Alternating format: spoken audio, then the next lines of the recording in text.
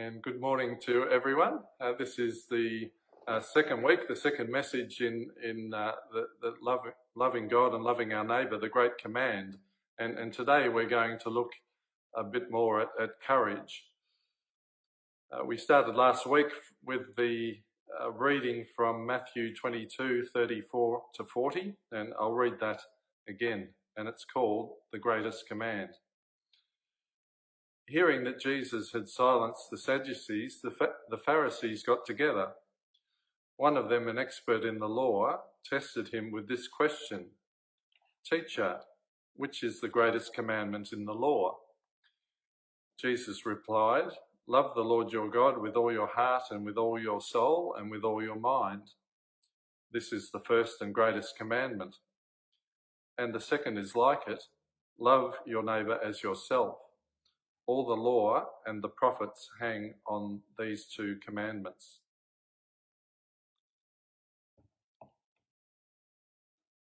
Last week we saw the great command to love God and to love our neighbour as ourself, not as a principle or a platitude, but really as a dynamic of our life, and it involved our trust and our worship and our obedience. The command is at the centre of our love. It's at the centre of our daily life, and it captures our understanding as we live with other people. And that's where the great commandment becomes the important difference in our lives. Jesus, I believe, was adding in to what the teachers of the law tended to neglect or leave out in importance. Sometimes we forget that love for God is the first point of difference in our lives. And sometimes we forget the commandment to love our neighbour as ourselves in out of our living. There's a lot to take in this command, as I said last week, and we really need to take our time to untangle some of the distortions. And we did a bit of that last week, and this week really to refocus our energies in this most important of commands. And we'll go a bit further today, and we're trying to seek a modern understanding of love for God and love for neighbour. We started last week about love not being a platitude, but being an imperative of loving God and loving our neighbour. And this week I want to look at the combined command again, and I want to focus on three words in particular. There's choice and courage and commitment. And then I want to focus a bit more on courage and to paint a picture of what the command to love our neighbour as ourselves looks like in practice. So choice and courage and commitment. Scott Beck, in his book, The Road Less Travel, he recalls us to directions that fewer people go on. And as part of a modern understanding of love, he wants to bring us back to the word will, or our will as part of rehabilitating or redeeming the word love and our practice of love. And to understand the word will, in his view, it's not about a religious view of whether we have free will or not. And it's not about a modern focus on desire or what we want. To love, strangely enough, is not about free will or free desire at all. But it's about the deliberate and constant and courageous choice to meet up our lives with others so that we can grow together. As a Christian, Peck is aware of the Great Commandment, and he defines love as the will to extend oneself for the purpose of nurturing one's own or another's spiritual growth. And that kind of love that nurtures spiritual growth requires choice and courage and commitment. And Peck places a special focus in his definition of love on the words extending and will. And we love in the act of extending our limits, and this implies an effort. And we extend our limits only by exceeding them. So it's about a continual effort to exceed our limits. And when we love someone, either God or our neighbour, our love becomes real only through our effort and through the fact that for that person we took an extra step. So love requires an effort. In seeking to reframe or revisit the word will, Peck is trying to go beyond our modern distinction. We have a distinction between desire and action. And there's a lot of personal desire out there, but there's not a lot of community action. In a modern sense, personal desire is not necessarily translated into loving action. So properly understood, our will is what we said last week. It's our must do or our shall do. It's our imperative to love God. Our will, says Peck, is desire of such intensity that it translates into action. And in Jesus' command, the desire to love God is translated into action toward our neighbour. Can you remember where your desire to love was translated into action? We talk a lot about personal freedom and personal desire. So we wait before we act, but we want to have a strong desire. We separate our own choices from other people's lives. The work of this command is to choose what is of us and what is of our neighbour and what is of God, to act with courage, to redefine the commitment of our life in relationship with God and our neighbour.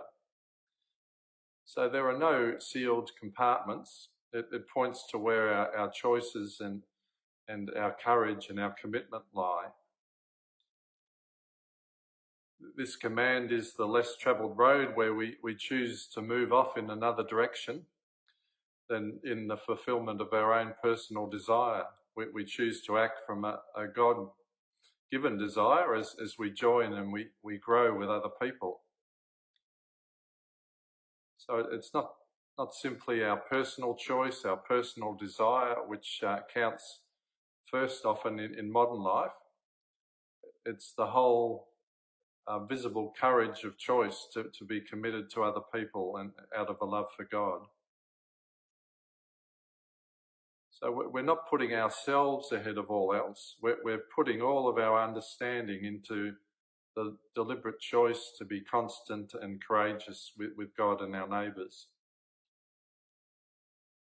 As a community command to love, our life is not simply about our preferences and our fears. It's our demonstrated choices and courage and our commitments towards others and acting with others. Where do we talk of choices and courage and commitment if not with this command of Jesus? And I think these three words are helpful for our modern understanding of love in our world today. Remember the question we started with last week. What does it mean for us, if anything, in our modern world to say love God with all you are and love your neighbour as yourself? So it means choice and courage and commitment. And these three words in a way are parallel to what Jesus was talking about, extending out of our mind and heart and strength. It's the reach of our love to talk of the choice of our mind, to talk of the courage of our heart, to talk about the commitment of our strength. Love is seen in this command as the direction of our choice and courage and commitment toward other people. And this is not theoretical. It's love that's real and tangible, and it's active in every day with every one of us. A friend was talking to me, Rob, and was talking about a colleague at work who after he'd known for some time said, "You are different," and that speaks to me that there was a constancy of love for God. There was something in, a quality of the way he treated people, perhaps a courage as a fiery. And in the end, that was visible. Someone saw it, and that spoke to that person. So this is happening over and over again as we're constantly turning up and sharing our lives with others. And there would be many other stories that we could tell like that. This stuff is real, real, real. Courage to love our neighbour. So I wanted to give an extra focus today and make it more real and tangible, basically in the way that we love our neighbour. As we said, love is an extension of ourselves, or it's moving out from ourselves, which Peck likened to work. And moving out in the face of fear, we call courage. So love then is a form of work, and it's a form of courage. And specifically, Peck says love is work or courage directed toward the nurture of our own or another's spiritual growth. But since love requires the extension of ourselves, love is always either work or it is courage. If an act is not a one of spiritual work, or if it's not an act of personal courage or even community courage, then it's not an act of love. If it's something that we easily choose to do or fall back into, or if it doesn't extend us further toward God or into the lives of our neighbour, then it's not an act of love, and there are no exceptions. Love then is about constant work, and it is a form of courage. Again, it's a work of courage directed toward the nurture of our own or another's spiritual growth. There are no lazy views or responses when we look at this command. I wanted to paint a canvas today where we can see the action of courage, and we really need a picture that's big enough to see love for others. Like I said, sometimes it's our own lives that are, the picture for others that's big enough for people to see. But the passage which Jesus answered about loving our neighbour as ourselves in Leviticus 19 has been called the Sermon on the Mount of the Old Testament, and it compares with Matthew 5 to 7 in the New Testament. And it gives us a picture of the choices and the commitments that love of our neighbour involves us with. And we can see that the courage that it calls out. It's interspersed 12 times with the words, "I am the Lord." It's life shared with God and neighbour. Twice we hear the words, "You shall love your neighbour as yourself." Well, one time it is, "You shall love the stranger as yourself." And I think with Jesus' combined command, we should emphasize these words. You shall love your neighbour as yourself. You shall love the stranger as yourself. Over and over again. Just keep repeating it as we build up our life story. So this is God's command. It's a picture for our daily living. And it's that constant meditation and motivation of our heart that is the source of courage. Let's read part of this passage in Leviticus 19 to set something of a picture of love for our neighbour. You shall leave gleanings of grain and fruit for the poor and for strangers. You shall not steal, deal falsely with, lie, defraud, or rob your neighbour, or be a talebearer. You shall not hate your neighbour. Rather, you shall honestly call attention to his wrongdoings, that he might be saved from sin. You shall not curse the deaf or put a stumbling block before the blind. You shall judge your neighbour righteously in all your dealings with him. You shall not avenge or bear any grudge. Rather, you shall love your neighbour as yourself. You shall honour the aged. You shall not vex a stranger or a sojourner, a traveller. Rather, you shall treat any stranger that dwells with you as if he was one born among you, and you shall love him as yourself. Remember, you were once strangers in the land of Egypt. All of these require of us a choice and a courage and a commitment toward the poor, the rich, the wrongdoer, people with disabilities, the aged, the traveller, the guilty, the business person, the stranger, and more. Love here includes telling the truth, honesty, generosity, fairness, forgiveness, honouring people, and hospitality. Love is not one verse in this, it's not verse 18, because love fulfills the whole law. Love for God and love for neighbour hangs the whole canvas that we are painting here. Loving God and your neighbour as yourself are important points of difference in Jesus' community. We need to see the commands in the way of courage, sometimes as a picture or a meditation of our heart, sometimes as a story of friendship, of courage and compassion. A good exercise is just to sit with Leviticus 19 or Matthew 5 to 7 and just to read it, see where it leads us. Or to think where you were loved or where you loved in a courageous way. Or to reflect on the courageous love of Jesus. We'll see a whole lot of things in us and in our neighbour when we see our love as a courage directed toward another person for our growth and for theirs. Courage is a continuing spiritual work of love that we can continue to practice together. You know, it's always best to be courageous together.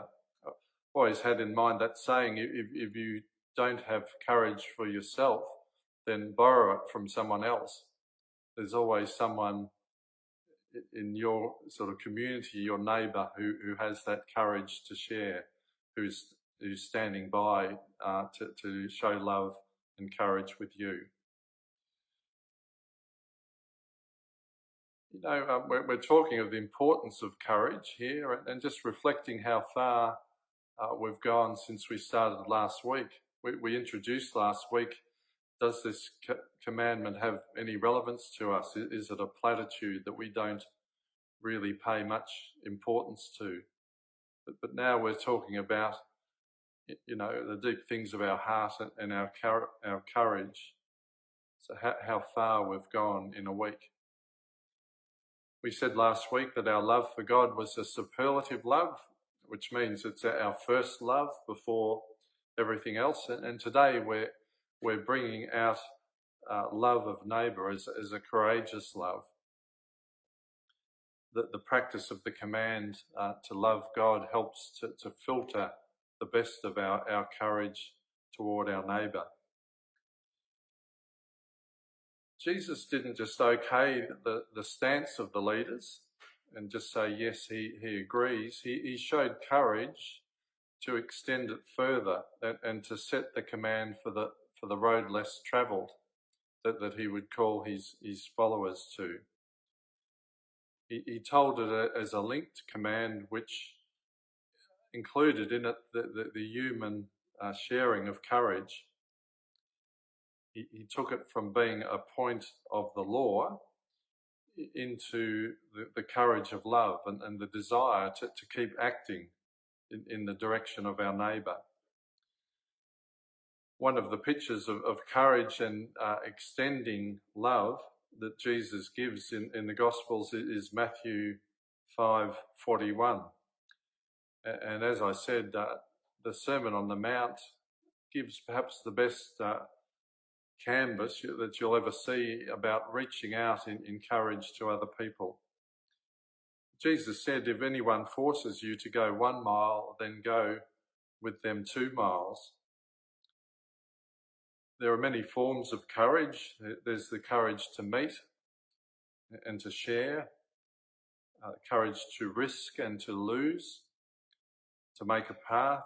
There's courage to reconcile and to suffer defeats. In what ways do people see courage as we share our life with them? In what ways do you find courage with your friends and neighbours? We had a leaders' retreat in February, and then we looked at a statement of values in the combined leaders team. And we'll have congregational forums in August and September, all being well, to gather up the response of people at Ulverston Baptist. And here's a little preview for your consideration. And keep in mind that values are understandings that bear on who we want to be and the way we want to live. And this is about the value of love. And I'll read that out. Love impels us to care for ourselves and for others as Jesus cares, embrace unity in diversity, seek forgiveness and to extend mercy, listen and learn from each other, discern the will of God together, and act at all times with courage and with humility. And what we're saying in these two messages on the Great Command is that the love for God and love for neighbour continue to be important for us in our world today, and that it still underlines the understanding of who we are and the way we want to live. I didn't refer at first to this value statement, the statement about love in preparing these messages, but it's easy to see that this is a statement that's relevant to the Great Command, and it includes acting with courage. We talked about the words impel or maybe compel at the top of the statement. And Paul in 2 Corinthians 5 says, Christ's love compels us, which points to us being bound to the message of the gospel that Christ reconciles people together with God. 1 John 4:18 says that the love of God is driving out fear. And we're not talking about the binding sense of compel, but the drive of the Spirit in the sense of impel. The love of God drives out fear, and this helps us in the courageous action of love. What that word impels is saying is that love pushes us out there and it gives us courage to our actions. So it's not a passive or religious response to people. Love can never be a platitude. It has that action of courage that Scott Beck spoke of. We choose love because God deliberately and freely wills it. Love impels us to move and to act with courage. Seeing love in this way is not a platitude. It speaks of a courageous life with others. God's love leads us out there to love God and our neighbour. It's about our whole life as being with God and our neighbour.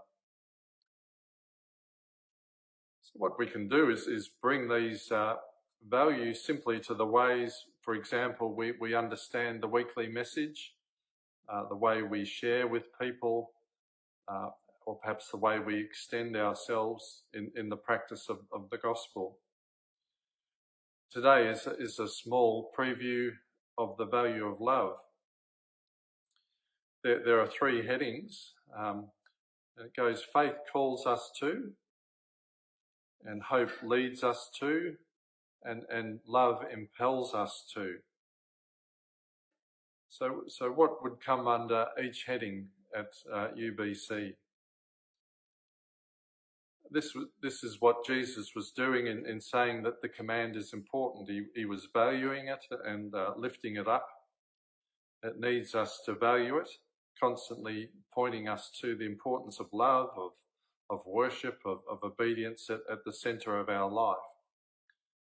And these are responses to live by in our modern world with choice and courage and commitment.